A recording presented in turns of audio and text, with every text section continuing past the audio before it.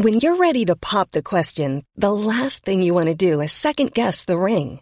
At BlueNile.com, you can design a one-of-a-kind ring with the ease and convenience of shopping online. Choose your diamond and setting. When you find the one, you'll get it delivered right to your door. Go to BlueNile.com and use promo code LISTEN to get $50 off your purchase of $500 or more. That's code LISTEN at BlueNile.com for $50 off your purchase. BlueNile.com, code LISTEN.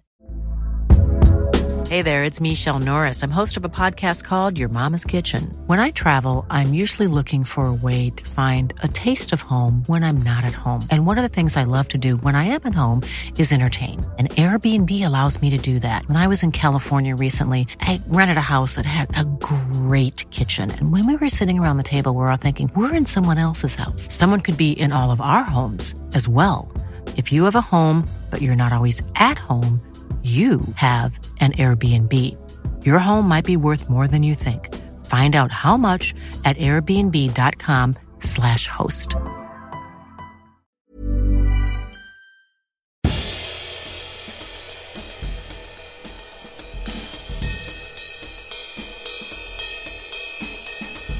This is Histories of the Unexpected.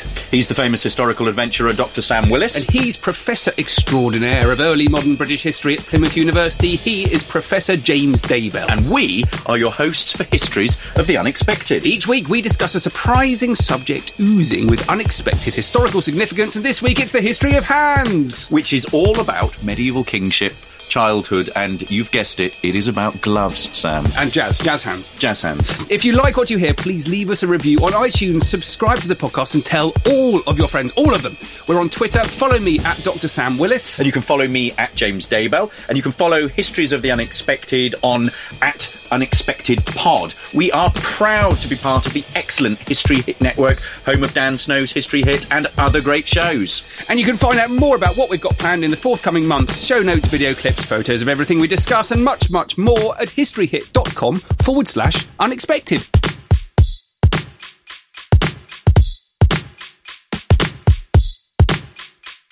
Ladies and gentlemen, welcome to episode 34 of Histories of the Unexpected, where we will be audio Googling through history, exploring the histories of things you didn't even know had a significant story to tell, like dust, shadows, or mud. And we'll be following the links in our minds as we come across them, explaining how simply everything has a history, and crucially, how those histories link together in unexpected ways. Who knew, for example, Sam, that the history of needlework is in fact all about Nazis and political coups, and in fact that the history of time is all about the Industrial Revolution and 12th century monasteries. That's a good one there. The man sitting opposite me is the dentist of dates. It's Professor James Daybell. And the man sitting opposite me is the archivist of antiquity. It is the wonderful Dr. Sam Willis. Together we'll be piloting you on this uncharted, very dangerous flight into the past. Each week one of us takes the lead, and this week it's my turn. Are you ready? What have you got for us? We're doing the history of hands. The history of hands. As somebody who is obsessed at the moment with gloves, hands are right up my street, and I promise I will only talk a little bit. So what do you think about the unexpected history of hands? Jazz hands. Jazz hands. I'm thinking about gesture. I think about pointing. We're both sitting here with our arms crossed, which is rather weird for us, actually. Do you ever talk like that when you're lecturing? Sometimes. Depends whether I'm nervous. This is obviously a sign of deep insecurity. It is. But you're talking about hands, a gesture. I gesticulate all the time. Have you ever tried talking? Very important. While sitting on your hands? I will try it now. It will probably be terrible for me. I think it will be terrible for you. It will be terrible for me. He looks very awkward. It's very uncomfortable. Yeah. I actually think hands are really important for historians. There's been so much work done. I know what you're going to say, but I mean for actually as a historian. Getting your hands dirty in the archives. Yes, obviously getting your hands dirty in the archives, so your hands as a tool for picking up opening boxes and things like that. But actually being able to discuss the ideas you want to discuss and to use your hands, as you said, when you're lecturing, to actually make the point. So you can be very specific about certain things, you can be more open with things, and I think you can really get a much better sense of exactly how you think about a subject if you use your hands properly in public speaking. Absolutely, and it's something I do. Well, you can see me now. I am, yeah. It's unfortunate that we don't have a video for you to be able to see that. He's making a kind of small melon gesture. Small melon gesture. But it is a subject that has occupied a lot of attention among the scholarly community. In many, many ways, it comes out of studies on the body, studies of clothing, studies of gesture, studies of touch. A brilliant book that we've been reading by Farah Karim Cooper, The Hand on the Shakespearean Stage. A wonderful book that I've been reading recently on The Finger, a handbook by the art historian Angus Trumbull, which is absolutely fascinating. And I suppose that's not just pointing, it's, see, this is good for podcast, just drumming, clicking. So it's digits. I've also been reading The Anthropology and Social Significance of the Human Hand, which is a sort of compendium of an article that sort of explores the whole range and meaning of hands across time. So we can think about hands as a form of communication, gesture, as we were talking about earlier on. We can think about how you actually read hands. So you look at an individual's hands, and hands are a social or cultural marker. They're a marker of race, the colour of hands. They're a marker of class, workers' hands. Yeah. They're also a marker of criminality. In the early modern period, to be marked, to be burnt on the hand, or to have your hand chopped off was a way of signifying a criminal. I suppose there's a very obvious link to criminality with fingerprints as well. Yeah, absolutely. I wonder when that... I actually don't know. When did someone first realise that fingerprints were unique? We should Google that now. Okay, let's find out. I actually don't know. I'm going to guess it was a Chinese. While he's Googling, you also think about the cultural meaning of hands, the left and the right hand.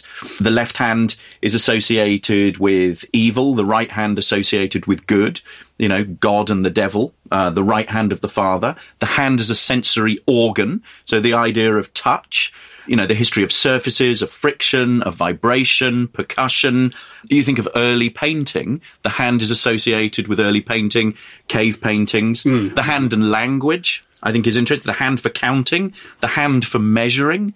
The hand was a way of measuring horses, hands and the occult and symbolism. So we look at palm reading, hand and handshake. Wow. You think about hand and the political handshake. There's been some interesting work done recently on Donald Trump's handshake. Right. Have you seen Donald Trump's handshake? I'll pretend to be Donald Trump. Yeah, you're doing very well. And Donald Trump pulls you... He nearly pulled me off my seat. He pulls you in. Yeah. So it's, the handshake for him, a very sort of macho kind of way of showing... God, that would annoy me. His power. It would, and I'm sure it annoys a lot of people. Didn't he shake Angela Merkel's hand like that? He refused to shake. Read that's what it was. He refused to shake it. So the politics of not shaking hands when you're looking at political leaders. I'm going to talk a little bit about politicians' hands later on. I'm going to start off, because the first thing that made me think about this was a book I'm reading.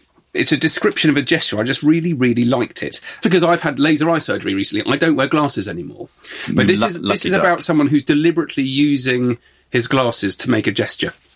Right. He removed his glasses and slowly rubbed his eyelids. It was a gesture he had always enjoyed. Having been blessed as a child with excellent eyesight, he had sometimes been impatient for the day when he too would do it. In fact, there were two distinct versions of the gesture. This is a bit I love. In the first, the glasses were removed with a sweeping gesture of the right hand, the head turning slightly to the right, as though to add a finishing touch. The second, a more refined version of the first, was accompanied by an enigmatic smile, and, when perfectly executed, the glasses were removed with understated awkwardness by the left hand, so that the right could be held out to the visitor for whom the gesture had been made, like an artistic performance intended as a greeting. It's amazing. Amazing. Just how complicated it can be. And so that's someone who's actually just thought about their gestures. And it really made me think about how often...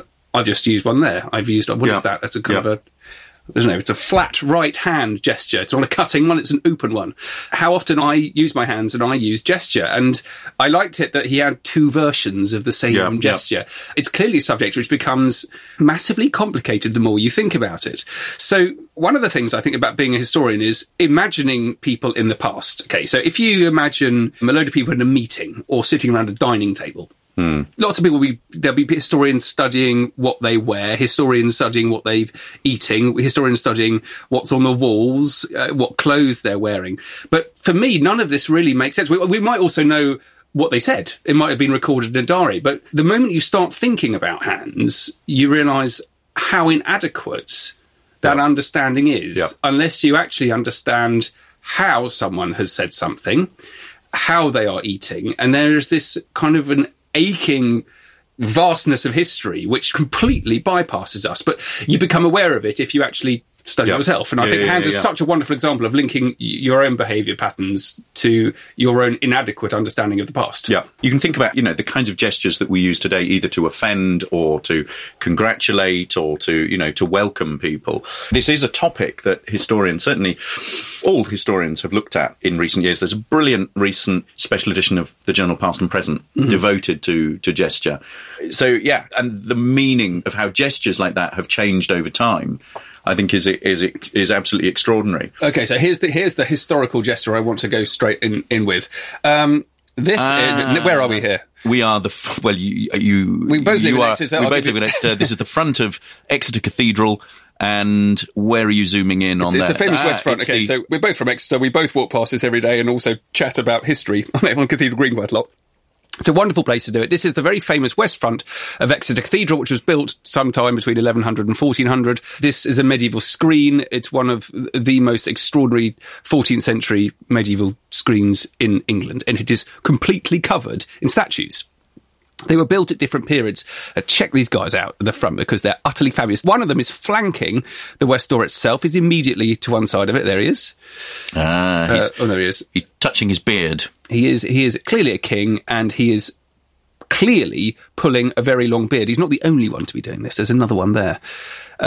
Now, this is great. I'm doing the history of hands with Daybell. I'm going to use this and try and find out a little bit about it. One of the really interesting things is they still don't know who all of these people are. So often in history, you assume that all of the answers are known. And you'd assume that someone has worked out who the people on the front of the West Front of Exeter Cathedral are. No one knows. And these obviously very important people with crowns, they might be one person, they might be another person. William II is one that's suggested.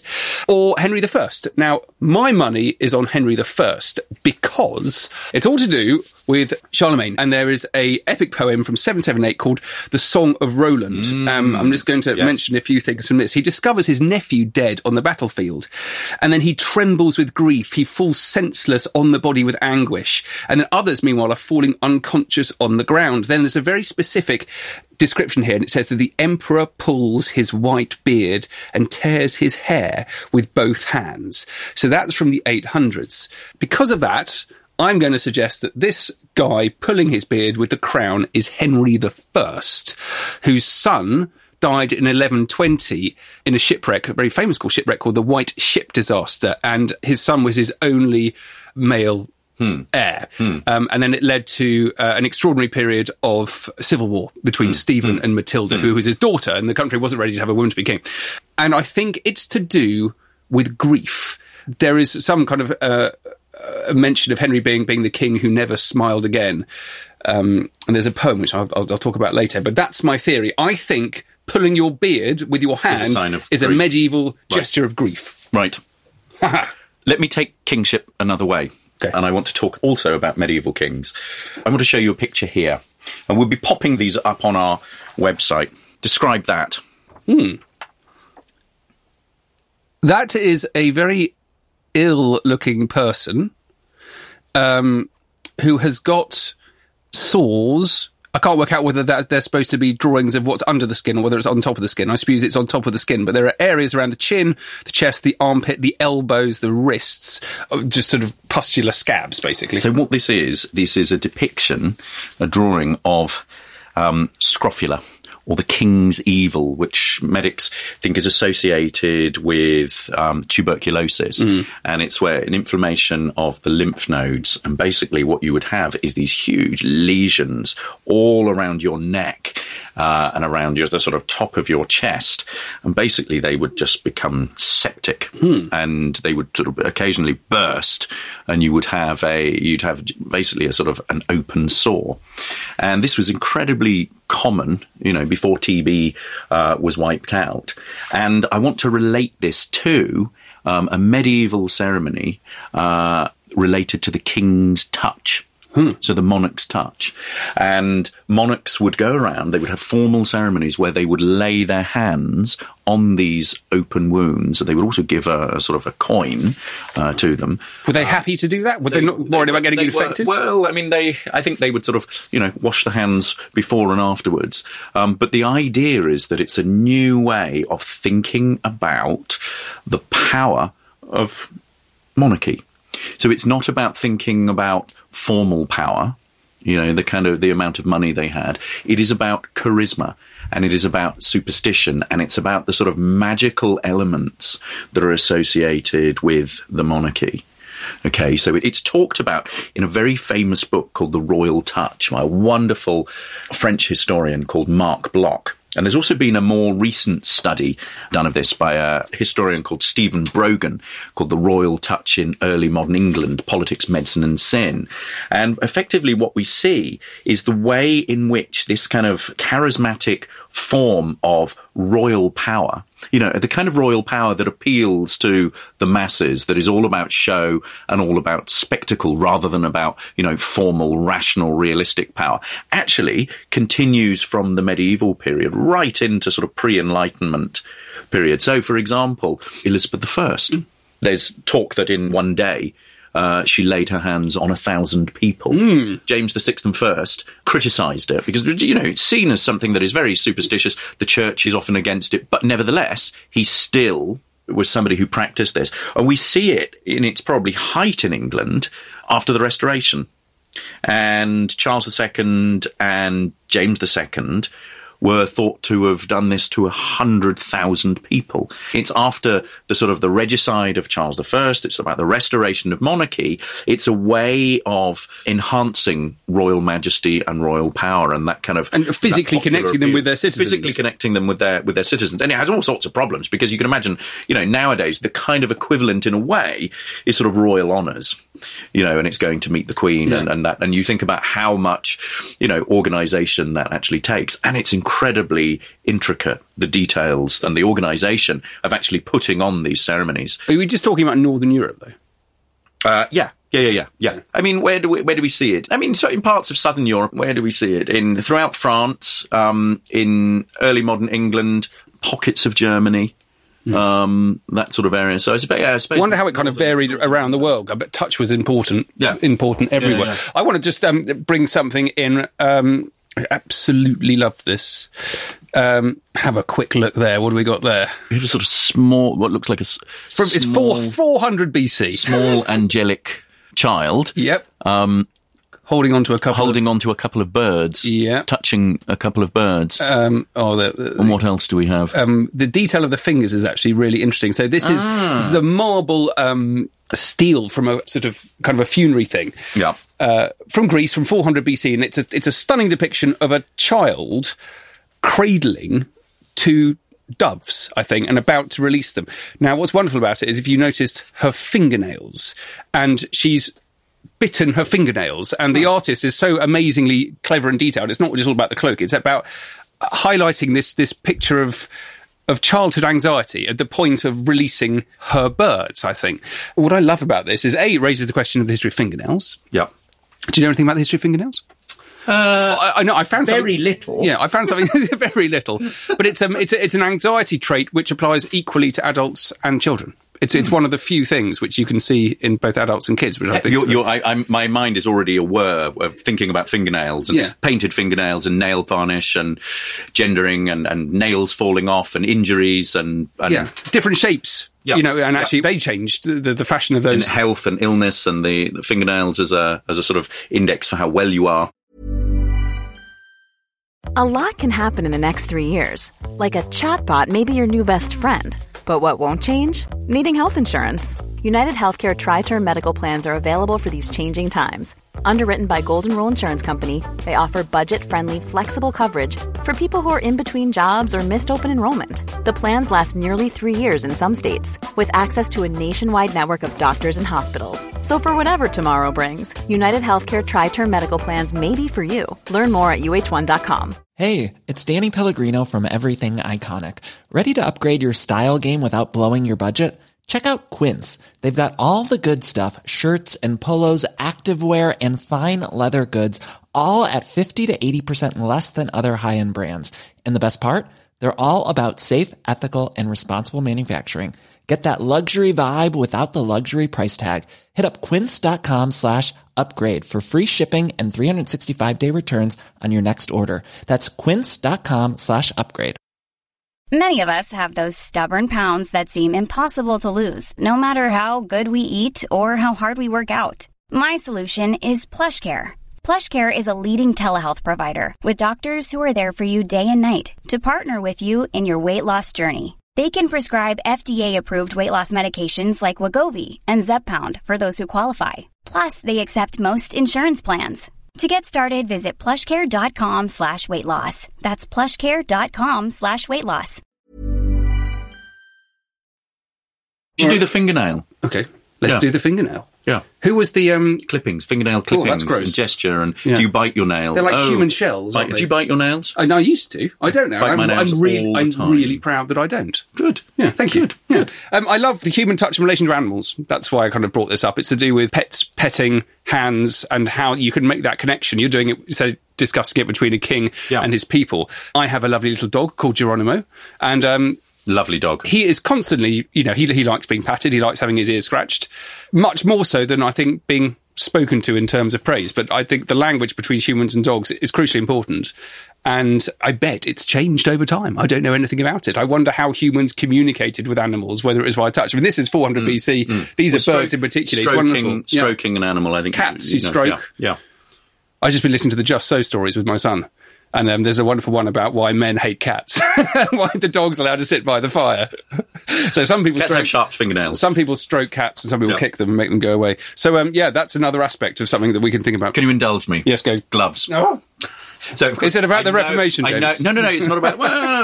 yes, actually, the Reformation will, of course, be linked in here. But as you know, I'm currently writing a book on gloves, obsessed with gloves, and hands are, of course, inserted into gloves. But what I think is interesting is the times when you do and don't wear gloves, and the significance of the bare hand. Okay.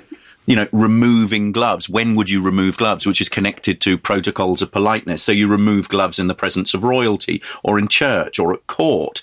It's polite and also more intimate to remove gloves when shaking hands or indeed when kissing. So is that related to touching, do you think? Which is related to touching.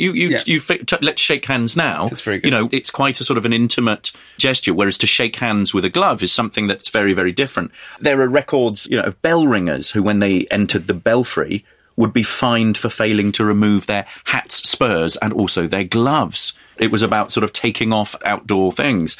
If we also think about, general rules, subordinates should remove gloves in the presence of superiors. Women were more likely to be allowed to wear gloves in social situations because, we've just sort of shaken hands, and to shake hands with a woman is in some ways an intimate gesture, certainly in many sort of cultures within the past. This also leads us to the very interesting point about ecclesiastical gloves, so religious gloves. You can think here about how the church, and pre-Reformation in particular, where you have all sorts of religious practices that are associated with relics and the elevation of the host, and the donning of gloves keeps the sort of the human hand away from the sacred. Wow. Look at those amazing knitted gloves that are in the V&A, bishop's gloves. And also here, this example of early 16th century Spanish gloves. So in I love the fingers of these traditions. Bishop's gloves. Each of the finger looks like a church spire, doesn't it? They're beautifully, beautifully decorated. To go back to the sort of the idea of women and gloves, I've talked already about the intimacy of the bare hand. It's noticeable that if you look at wedding practices throughout the 15th, 16th, 17th, into the 18th century, gloves, as I'm sure I've said in the last podcast, are associated with weddings, though they were given out as gifts. So everyone was wearing gloves except the bride. It's about intimacy. It's also about the eroticism of the hand. Do you think the people who were at that wedding had any idea what was going on? They were like, this is a bit weird. We've all got gloves on and the bride has it. Can someone please tell me what the hell I'm doing? They all understood exactly what the historians were later on going to interpret, and the anthropologists. I love that. People standing around at the back going, what? God, am I going to put these on again? I bet they didn't understand it. Well, I mean, you've got to I bet they didn't understand it in the way that you understood. Not necessarily in the way that a sort of professor of early modern cultural and material history might understand it. But, you've got to understand people are operating within a system where they understand the cultural practices in a particular way. So something is normative to them. So the fact that the bride goes barehanded is a normative tradition for them. To deviate from that would be a sort of social faux pas. So they'd know if something was right or wrong, but they wouldn't be able to... They wouldn't necessarily know why it was. Of course they do. I do stuff all the time and I haven't got a clue why I'm doing it. But I want to seriously. I want to talk about this idea of the intimacy of the hand, and just read you a little extract from Castiglione's The Courtier. So this is a sort of 16th century manual on how to be a courtier, where he talks about women's hands, and he says it's the same with the hands, which, if they are delicate and beautiful and occasionally left bare when there is need to use them, and not in order to display their beauty, they leave a very great desire to see more of them, and especially if covered with gloves again. For whoever covers them seems to have little care or thought whether they be seen or not, and to have them thus beautifully more by nature than by any effort or pains. So there's this idea about covering them up and then showing them as a sort of to show your sort of delicacy and beauty and fairness. I talked about earlier on about the hand on the Shakespearean stage has wonderful examples of how that's played out in Renaissance drama. Does that must tell you a lot about the society, so not just the people on the stage, who, I'm assuming that they are mimicking and using gesture which was common at the time, but because it happened on the stage, we know about it. Yeah. To the extent that we have the play texts that allow us to do that, and we're able to sort of read them for that. Yeah. One final example on this before while gloves, kissing a monarch's hand. This is one step up from touch. A monarch might be gloved. So when an ambassador or somebody went to court and saw the monarch, if the monarch handed a gloved hand, it would be to issue an insult. And I've got an example from 17th century Poland. In polite society, a subordinate would kiss the hand of a superior. So you'd kiss the monarch's hand as a sign of fealty, obeisance, deference to them. The protocols of politeness dictated that the person being kissed should remove their hand, and failing to do so was to express displeasure. Mm-hmm. And there's an example of King Ladislav IV, Vasa, who in 1644 held out a gloved hand to one of the Boers of Krakow to kiss, which was basically to issue the man an absolute insult. Right, I'm done. Gloves. Over to you. Gloves, over to me. Well, a couple of interesting things, actually. Paleolithic cave painting. Huh. So, tens of thousands of years ago. And actually, once we talked about the history of hands, this is the first thing that sprung to mind from my days as an archaeologist at university, where we did a fair amount of this. I've slightly obsessed by it. I think it's absolutely amazing. So, although these look like pale hands painted on a cave, they're not. They're shadows of hands. So you put your hands against the wall and then you blow paint against it and then you remove your hand. We should do the history of shadows. We should do the history of shadows. This is a very good one, because although the hand is the only bit that survives, once you put your arm in position in relation to the light coming from the entrance to the cave, your body casts a shadow against the wall, which makes this whole business of hands become something much more kind of three-dimensional and active, especially also if there's flickering light involved. One of the really fabulous things about these hands, though, is that how many of them are missing digits. And this has been a complete myth, a mystery for archaeologists for ages. It's just a few examples of them here. So you don't just have the normal hand, you have a hand like this. It's the shadow of the hand, but that's how you're doing it. So you're having one that looks like you've had the top half of your finger amputated, or all of your fingers amputated, or your thumb amputated. The resulting pattern on the wall is not a five-fingered hand. It's something else. And we're assuming that's not representative of somebody having lost a finger. Originally, they thought that. Then they were talking about kind of this is sort of very early interpretations of the archaeology. And it was really interesting. They immediately jumped to the conclusion that people were ritualistically amputating their fingers, which for a primitive society is a really, really bad idea. Yeah. Or that they were lost to frostbite or something like that. Which you can imagine all sorts of ways in which they'd lose it. Anyway, recently written something about this and is completely convinced that the solution is to do with children. So if you hold your hand up against the wall and you drop, say, your second finger down, half of it, and then you make the shadow, it looks like it's amputated. And what they've done is they've worked out all of the different variations, and it's all to do with hand shapes and how you do it. So you hide your thumb, you hide your finger, you turn your hand round, you stick your fingers out, and they all give a very different shadow on the wall. And it makes rather than this becoming a kind of a bewildering thing about spirituality and sort of humans marking things, it becomes just an area for kids to play, which I think is wonderful. And Fantastic. it makes so much more sense to me. And it's one of those great examples of history when someone actually comes across an explanation which is both, it's so human, it has to be right. There we go. That's fantastic, Sam. Tell you what I'd like to do. I'd like to take us back to gesture. We talked a little bit about that. We talked a little bit about Donald Trump's powerful handshake.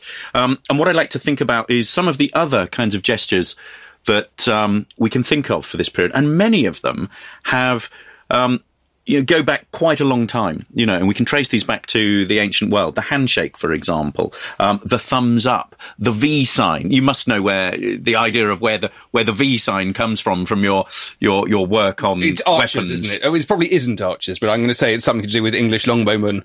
The idea was that it was at Agincourt, the French captured English archers and then cut off their two fingers. Anyone who's pulled a proper longbow knows that it takes 3 fingers rather than 2. But the idea was that those English archers who hadn't had their fingers cut off saluted their enemy. So we've got the V sign. We've also got the salute. And you can think about the salute, whether it be the sort of, the salute to Hitler or whether it be the salute. Yes, and so many different cultural versions of it, aren't there? Yeah. And also within the same country, but in different services. Yeah, which is interesting. And a little thing that we have at the end of every podcast, the high five. There we go. Yes, the high five or the fist bump. Yep. If any of you have seen the Trolls movie, try that again. The fist bump, you grab the fist like that and you go around like this, pretending it's changing gears. That's really weird. Or jellyfingers, birdcage. I don't like that. Everyone should go out and watch the new Trolls movie to see the politics of gesture and the fist bump. It's a boxing thing as well. Joshua and Klitschko, they fought last night at Wembley. I do know that. And they fist bumped at the end of it. Did they? It's like a boxer's kiss. Very good. Very good, very good. Also, historically, the hand gestures have had significant meaning. If you think about when you get married, you join hands. Yeah. When you are in court, you raise your hand. So the hand has significant symbolic meaning that is connected to bargaining and also to worship, which I think is really interesting. You all ought to go out and read Irving Goffman on this wonderful sort of theorist. Biting one's thumb as well. Yeah, that's a weird one, isn't it? Is a term of sort of utter contempt. Utter disdain and contempt. Yeah. Where's that from? Italy? Spain, I think. Spain, I think. And finally, I'd just like to... It reminded me when I was watching the Olympics, actually, last year, was it the year before, and someone had described the fencing. There was a fencing match, it was the gold medal match, and he just described it looked like 2 Italian men having a conversation. Before we go, I just want to talk about one tract from 1644 by a 17th century physician and philosopher called John Bulwer, and it's called Chirologia, or the natural language of the hand. And he's a physician. He's interested in deaf people. This isn't necessarily connected to deaf people, although he does mention the deaf at some point. But what he's trying to do is give almost a dictionary or a manual for hand gestures.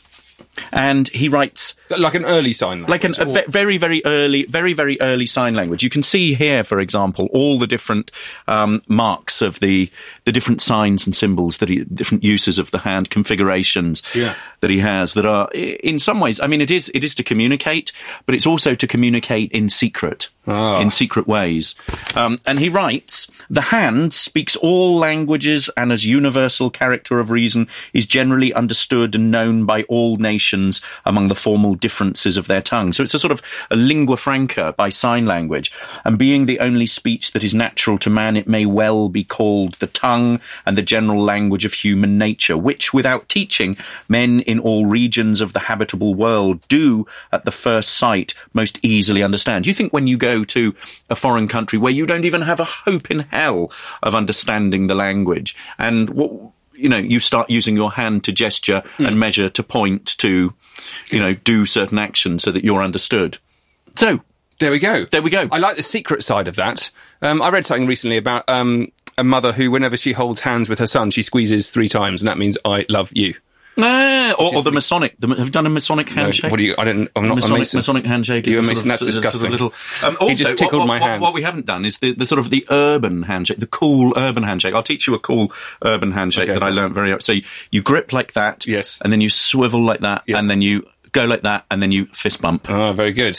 Isn't that cool? Oh. Well, there's more to learn about hands, I think. We've only scratched the surface. We've done secret languages, we've done scrofula, we've done Exeter Cathedral, we've done beards, we've done cavemen, hands, royalty, gloves, and gestures. Importantly, gloves. So there we go. It was wonderful. Everyone, don't forget, you're the most important member of this podcast. Please get in touch with us.